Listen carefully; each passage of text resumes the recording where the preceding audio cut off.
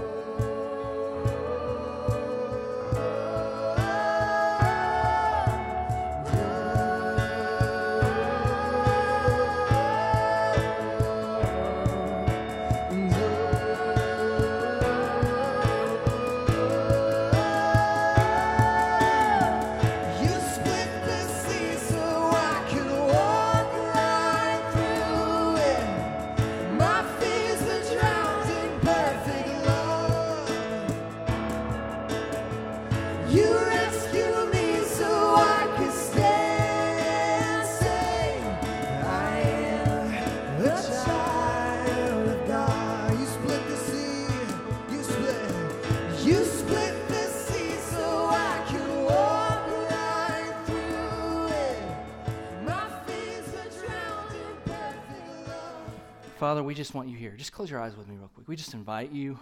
We need you. Without you, nothing really works. Without you here right now, nothing really works. I thank you for the word, its journey into our lives, through history, through our families, however we stumbled upon it and heard the story of the gospel about this Savior who, instead of flexing his muscles to destroy, instead of creating barriers that separate, said, hey, I'm coming and I'm going to destroy barriers, and I'm going to love sacrificially, and you're going to want me to fight people, but I'm going to love them even unto death. And you won't see it at first, but eventually you'll see why that was so important. We thank you that we get you here in this space right now. So your Holy Spirit, which you said to all of your disciples, is here for us. I'm leaving, but I leave with you a helper. We ask your Holy Spirit to continue to do what your word says, which is comfort, counsel, teach, admonish, fill, overflow. We ask for your Holy Spirit, who has been hijacked for generations. We reclaim the beautiful gift that is the Holy Spirit, that is peace and joy and all of these things, God, that draw men unto you, that even at times comes and taps on our heart and says, here's some conviction, but you'll even experience hope in that conviction. We thank you for those moments. Today, let it happen. In Jesus' name. I'm going to keep praying for a moment. God's speaking to somebody's heart right now. I pray, Father, that you would, he's stirring some people's hearts in this room, and he is convicting, but you do feel that hope connected to it, and he wants you to know welcome home, not to River City, but to him. He's breaking hearts even right now. He's been wooing you. He's been approaching you. He's been coming after you. He's been with you in places you didn't think he was with you. And he's waiting for his opportunity to say to you, I've loved you. I will love you. I'll always love you. I'm here for you. You can finally rest. Don't you feel at home? Do you feel a longing and an emptiness? I'm not trying to manipulate you to behave better. I'm trying to say, be at peace. And so, Jesus, today, do that. In Jesus' name, we thank you so much. All right. I'm going to read, all right? Open your Bibles to Matthew 3, verse 13, and then I'm going to read 15, 16 passages all the way into Matthew 4, 1 through 11. So I'm going to read to you from the NIV, and that's also NIV, or is it still, it's NIV. It's the NIV translation. So if you're there, you're there. I'm going to read you, okay? Then Jesus came from Galilee to the Jordan to be baptized by John. But John tried to deter him, saying, I need to be baptized by you. I get that too a little bit. I need to be baptized by you, Jesus. And do you come to me? Jesus replied, let it be so now. It is proper for us to do this to fulfill all righteousness. Then John consented. As soon as Jesus was baptized, he went up out of the water. At that moment, heaven was opened, and he saw the Spirit of God descending like a dove and lighting on him. And a voice from heaven said, this is my Son, whom I love. With him I am well pleased. Like, just scripture break. Such clarity right there for him to say, okay, this is for real. There's identity in that. There's just clarity. I've called you. Don't sweat that anymore. Then it goes into the place you would never guess. Then Jesus was led by the Spirit into the desert to be tempted by the devil. If we were writing the Bible, none of us would have written that line. That is not what would come after when Jesus finally realizes who he is, like this guy. He's led by the Spirit into the desert to be tempted. Theologically, there's a lot that happens right there. Okay, I'm going to keep going though. After fasting 40 days and 40 nights, like all of us do, he was hungry. The tempter came to him and said, if you are the Son of God, tell these stones to become bread. And then Jesus, knowing the Word, it being the Word, it is written, man does not live on bread alone, but on every word that comes from the mouth of God, from Deuteronomy. Then the devil took him to the holy city in a vision, side note, and had him stand on the highest point of the temple. If you are the Son of God, he said, throw yourself down, for it is written, he will command his angels concerning you, and they will lift you up in their hands, so that you will not strike your foot against a stone. Jesus then answered him, it is also written, right? The Word again, he is the Word. Do not put the Lord your God to the test. Again, for the third time, the devil took him to a very high mountain and showed him all the kingdoms of the world and their splendor. All of this I will give you, he said, if you will bow down and worship me. Jesus said to him, away from me, Satan, for it is written, worship the Lord your God and serve him only. Then the devil left him, and angels came and attended him. Baffling scripture. The progression here in Matthew is pretty simple. You all know it. He's born. You know the story of that. He lives his earthly life really well. There's no chaos. There's nothing super crazy. I think we probably would have read it if he'd have been out doing some crazy stuff. For 30 years, he lives this like at-home life and does really good at home before ministry, does really good in the things, carpentry and just being a son. You know, he does a good job. Then in Matthew chapter 3, he knows it's about to be time. He meets John the Baptist. John the Baptist knows who he is. He has the interaction, and he's baptized. And then this happens. And so today, why am I reading this to you guys? There's really a couple reasons. The first one was I really feel like the Lord had something to speak to you today in this. I feel like we've been living in the will of God, preaching through the creating space, but I felt like today was like a pivot point. And if I'm honest with you, I feel like River City's at a pivot point. And I shared this with one of our elders this week, but it feels like from the beginning to now, we've been working on a foundation, and we all kind of know these things on the wall. We're pretty good at them. And it feels like now we're moving to a phase of like, all right, we need to put the trusses in and the structure. The foundation's there, now we put the things in place that need to be there for health. And it feels like it's like a pivot point. It's almost like the honeymoon's over as well. We talked about this last week. And it's a beautiful thing still, but the honeymoon's over, right? We're in our space. People have come. God's been blessing us. But now it's like a shifting. It's time to kind of look forward. What's God trying to do? What is he trying to do here? How is he going to do it? How do you play into that, right? Like, I would love for you to question, why would you bring me here? Why would you do that?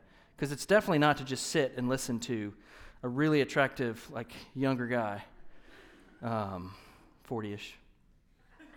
If that were the reason you were here, you would not be here, and everybody knows that. So why? Like, in this part of this church, this plant, why are you here? It's definitely not to just demand how things should be done, right? There's churches doing things that may be that way. It's to partner with us and to see what God's doing, but I really feel like it's like a neat place. It's a neat place for us to be, and it's going to take us as a group really going after the heart of God for the next season.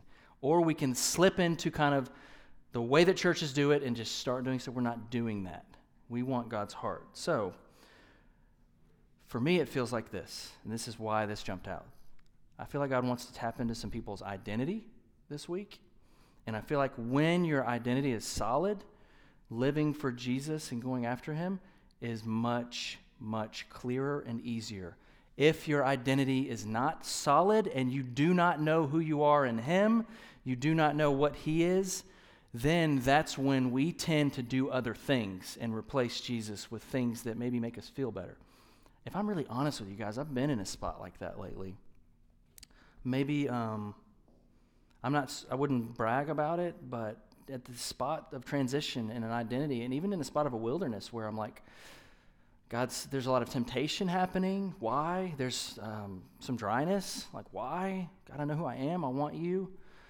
And I feel like for you, maybe some of you were there, and you're asking questions like, why? Like, I definitely didn't. Why did you lead me into this? The Spirit led Jesus into a wilderness. I'm not even going to get into that yet, but yes, I am. The word there is actually the desolation. It's a place called Jeshimon, and it's literally the place he was led to was called the Desolation. Doesn't that sound awesome?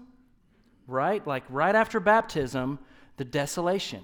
Like on Baptism Sunday in a few weeks, what if we were to tell people, did you enjoy being baptized? Awesome. We've planned a trip for you to the Desolation. It's going to be for 40 days. You're not going to eat. It's going to be beautiful. The enemy, the devil, is going to come tempt you 3 times, specifically to how you're going to be called. You're really going to love it, and then our church would not exist anymore, because that is definitely not cheap grace, right? But that's what happens, like Jesus is baptized, and then he gets taken into the desolation. And I think it's interesting. Identity is always a tender place for attack in all phases. Whether you're in a desert, whether you're not, your identity will always be the ground that the enemy tries to attack. And I think in your identity is where you really learn if what you're doing will be for you or for other people. And so, yes, we create space when we're seeking. We've been creating space for this whole year. It's good to create space when you're trying to figure out what to do with your job, relationships. But yes, we also create space after we've been on a mountaintop. I can think of Sam, who just got back from a mission trip, that she wanted to actually move there, right? Like you come back from that and you're just ready. Jesus has a mountaintop experience and goes directly into seeking. We would not do it that way.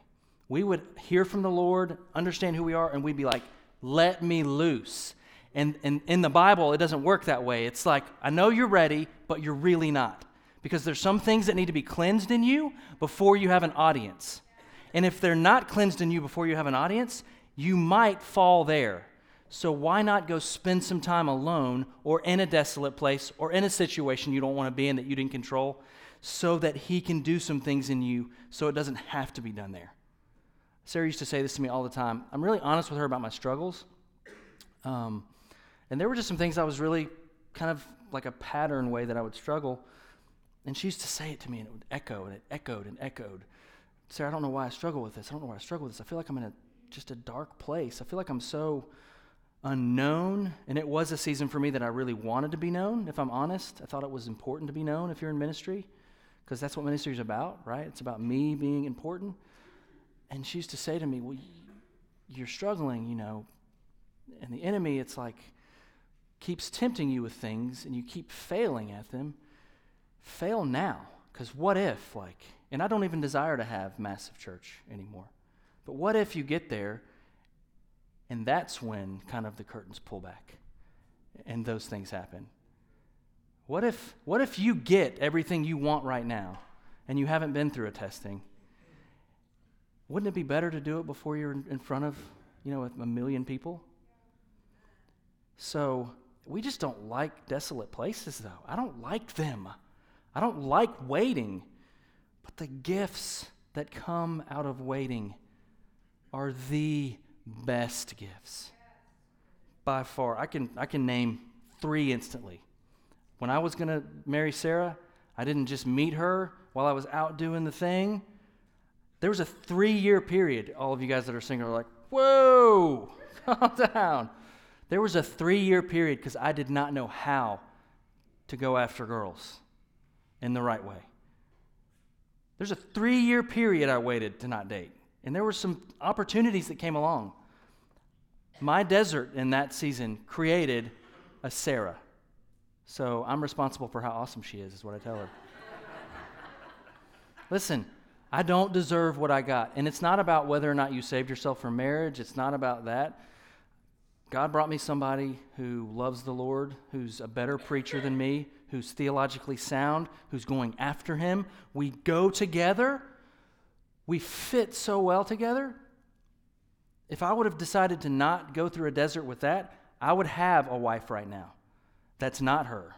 And if you're listening to the podcast, person, you're a good person. It would have not been the way it is. So that's the thing, right? Sam was like, what are you going to say today that's shouldn't be on the podcast? That was it. Another season of a huge desert. I graduated Lee University. I shouldn't have graduated, and I didn't know what I should do. I went to seminary. I show up at seminary, and the median age at seminary is almost 50. Foreign pastors, which was the best thing for me at the time. I wouldn't have known that then, but it felt alone. I mean, there were nights I would cry myself to sleep, still struggling in temptation, and I failed many times. I failed while going to school at a seminary in ways that I would totally tell any of you if you asked me. I'm not going to say it here because I'm appropriate, right? But it was a season where it wasn't all on the line. It wasn't. Now, right now, if I fail, it's different, But he brought me through a season, and the next thing is RCC would not be here without a season of a wilderness if he wouldn't have led us into obscurity.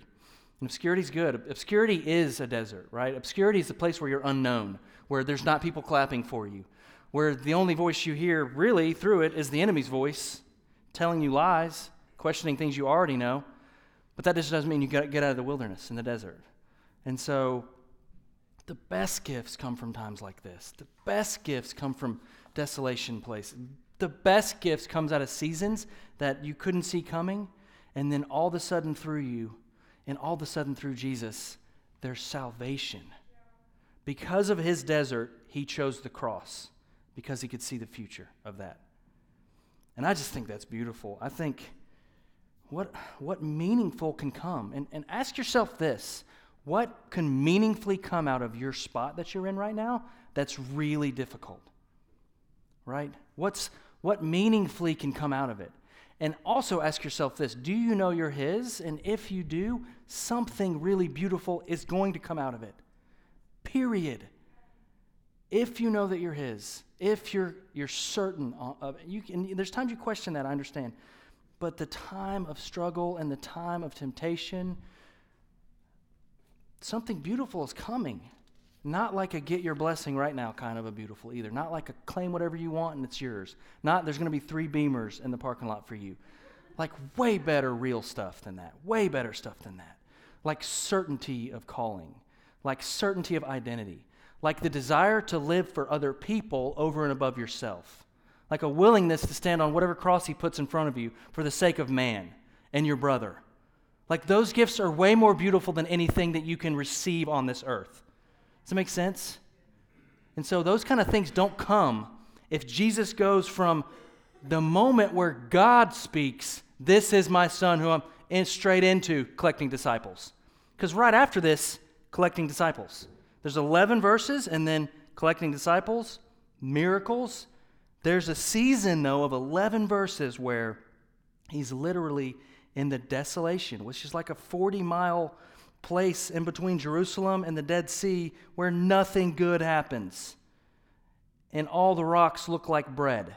Legitimately, they all look like bread, which is interesting why that's the first temptation that Jesus receives from the devil, right? Everybody say the devil.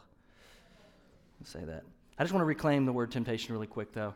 When we think of the word temptation, all we think about is luring into doing something stupid, like a mousetrap, or like those shows where, like, to catch a, whatchamacallit, predator. That's probably not a good, right here. I'm just going to move past that. We have an idea that temptation is bad and all bad, but the word scripturally for temptation is perizem, and it actually means to test. In some of the translations, the word test is used. And the testing is a good thing that he gives to people he intends to use. So, if you continue to struggle in temptation and fail, do not throw in the towel, but know that he intends to use you and that he will help you get through it. It doesn't mean that means you're a terrible person, right? Because for me, when I struggle in temptation, a lot I'm like, why am I being tempted so bad? And if I can connect that to this desire that the Lord is trying to refine something in me for his kingdom, then that's way more beautiful than I'm such a failure. There's no way that I should struggle with this.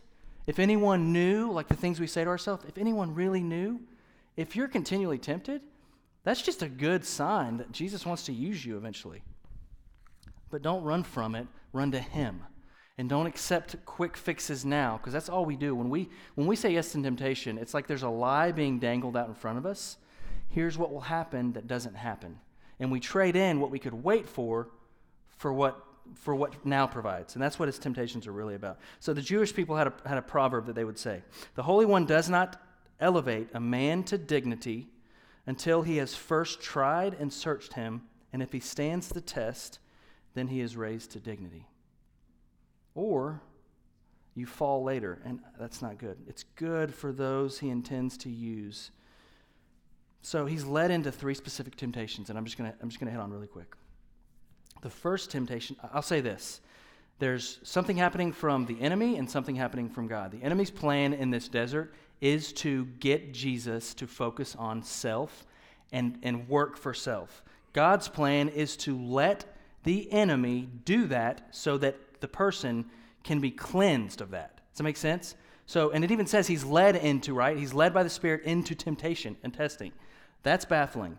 So the enemy wants for Jesus to be to focus on self and do it on his own, and God wants to let the enemy do that so that it can cleanse Jesus of self.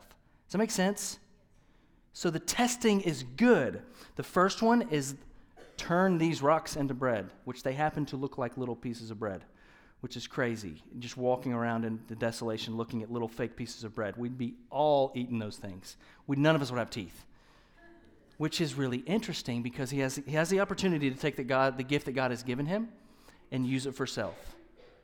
And twofold, he has the opportunity to create bread, which in that, where he's at, that could create followers.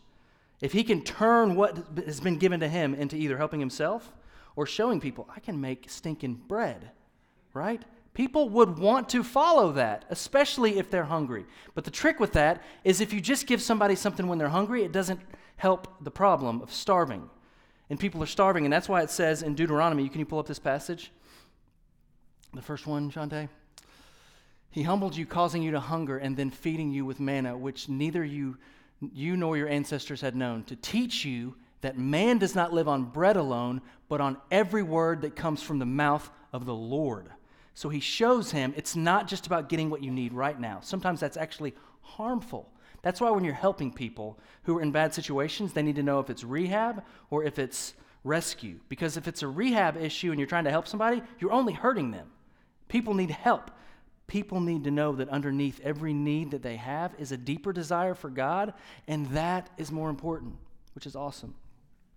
The second thing he's tempted with, he's tempted in a vision to jump off a 450-foot structure, and this isn't mentioned in the text, that a priest would stand on every morning and blow a horn to let everybody know it's time for sacrifice time. And he would wake everybody up and say, it's time for sacrifice time. He was being tempted to jump off that 450 feet and not be harmed.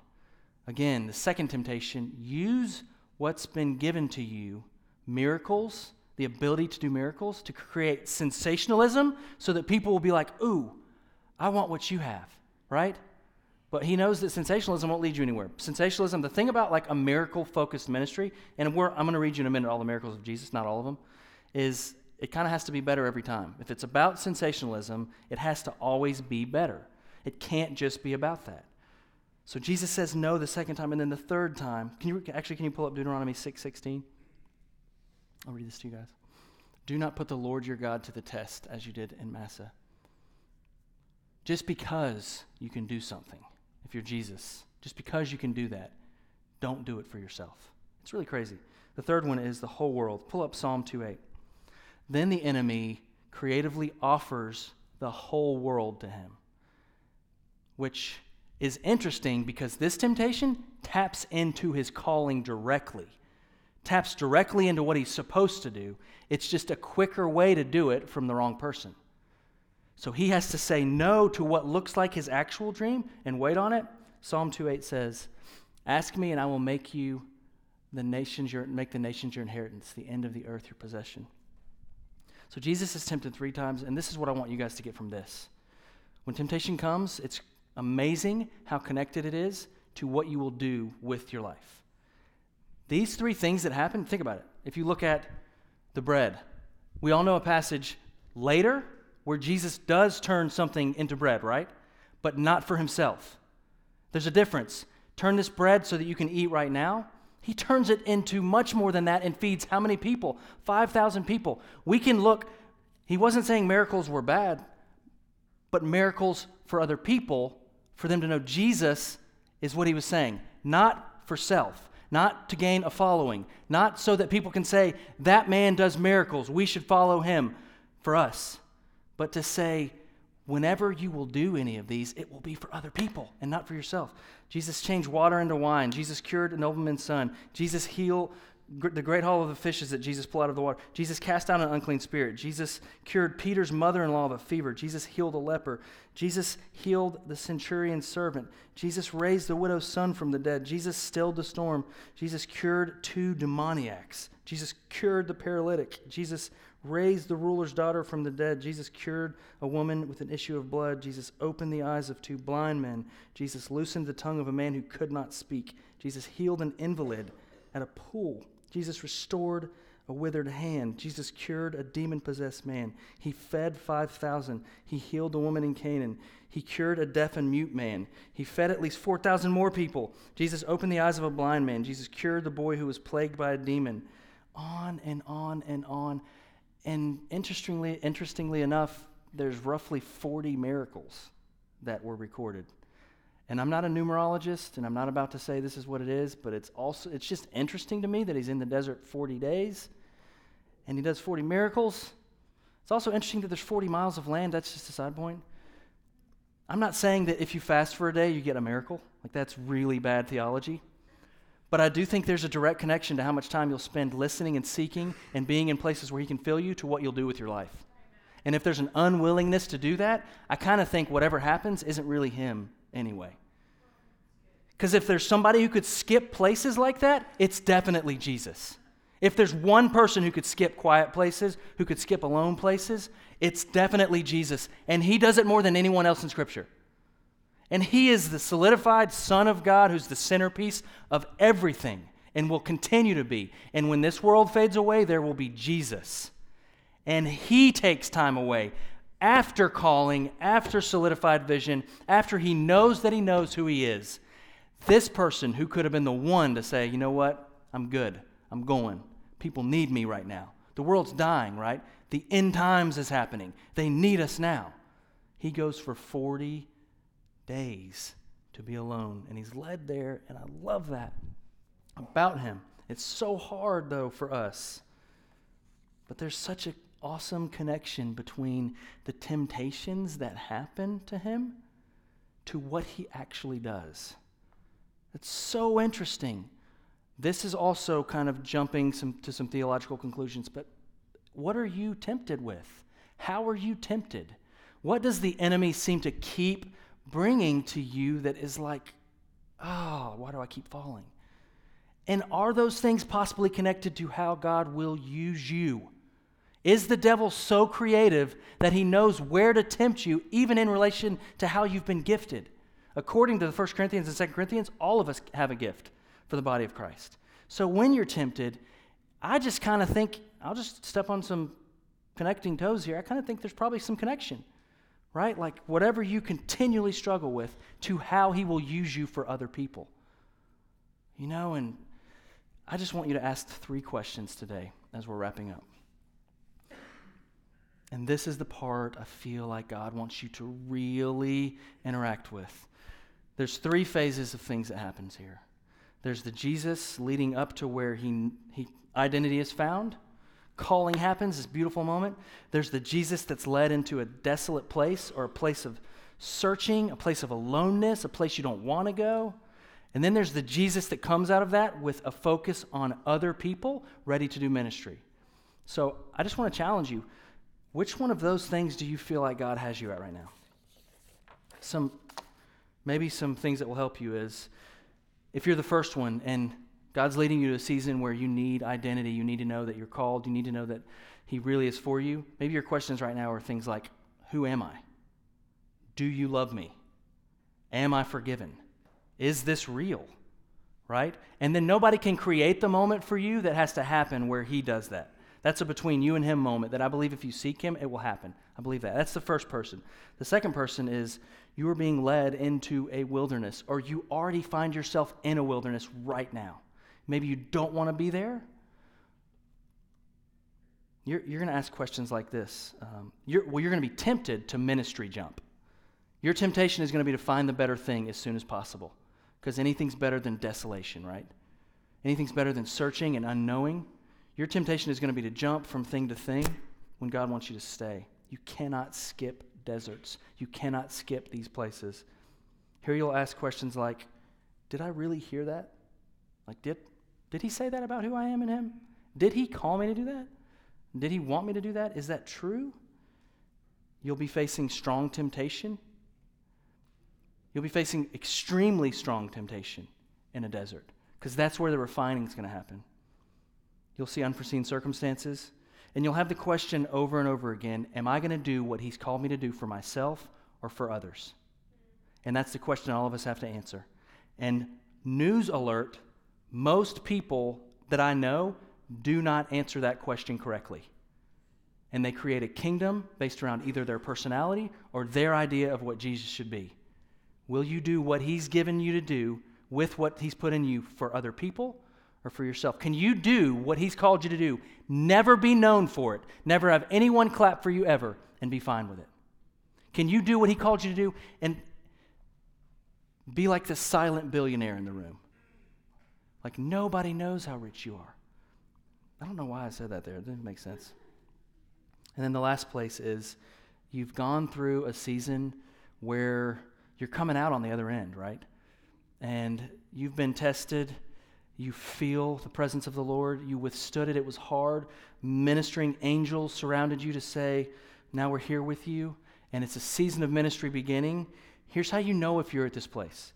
You're certain that what you're about to do will not be for you.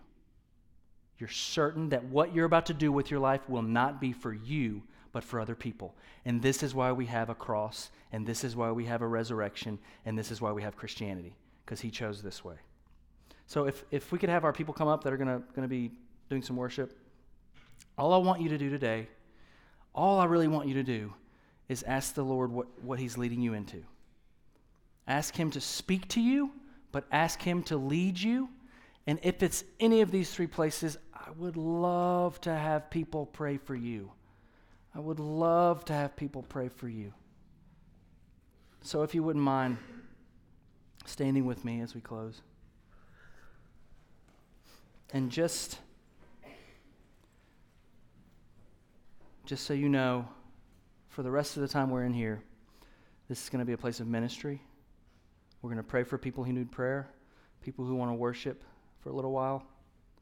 So if you need to have a conversation, we just ask that you would maybe head out to the coffee area or the front. But if you need more time with the Lord, please stay in this room. And so, Father, I just say thank you, Lord. Thank you so much. Easter's 3 weeks away. And all we do is celebrate that you were willing to do all of these hard things for us. And you show us not how to receive so much, but how to give. And so today, we just want to carry that mantle, God, of selflessness. And our brother and sister are important. And whether that looks like answering phones for people who are hurting or inviting people into a vacant bedroom in our house, to be more like Jesus is our goal. If it does mean that miracles are going to come through the ministry that you've called us to, we're going to see healings, we ask in your name that we would receive no credit for it, and that we would not capitalize on it and try and turn a trick spiritually so that we can have it, but that we would divert all attention back to you so that no one is dependent on man, not this man or that man, not Paul or Apollos or anybody, but you, Jesus, because you're the bread of life, not the quick fix. So let us respond today, God. And one last prayer. If you're in a desert right now, I just ask that God would give you patience. The Spirit is patience and long-suffering and endurance. So, Father, today we ask you to just solidify, speak into, guide, lead us. We humble ourselves before you as we end today. We want you. We need you. We love you. In Jesus' name we pray. Amen. Just spend some time. If you need to go, love you guys. See you next week. Amen.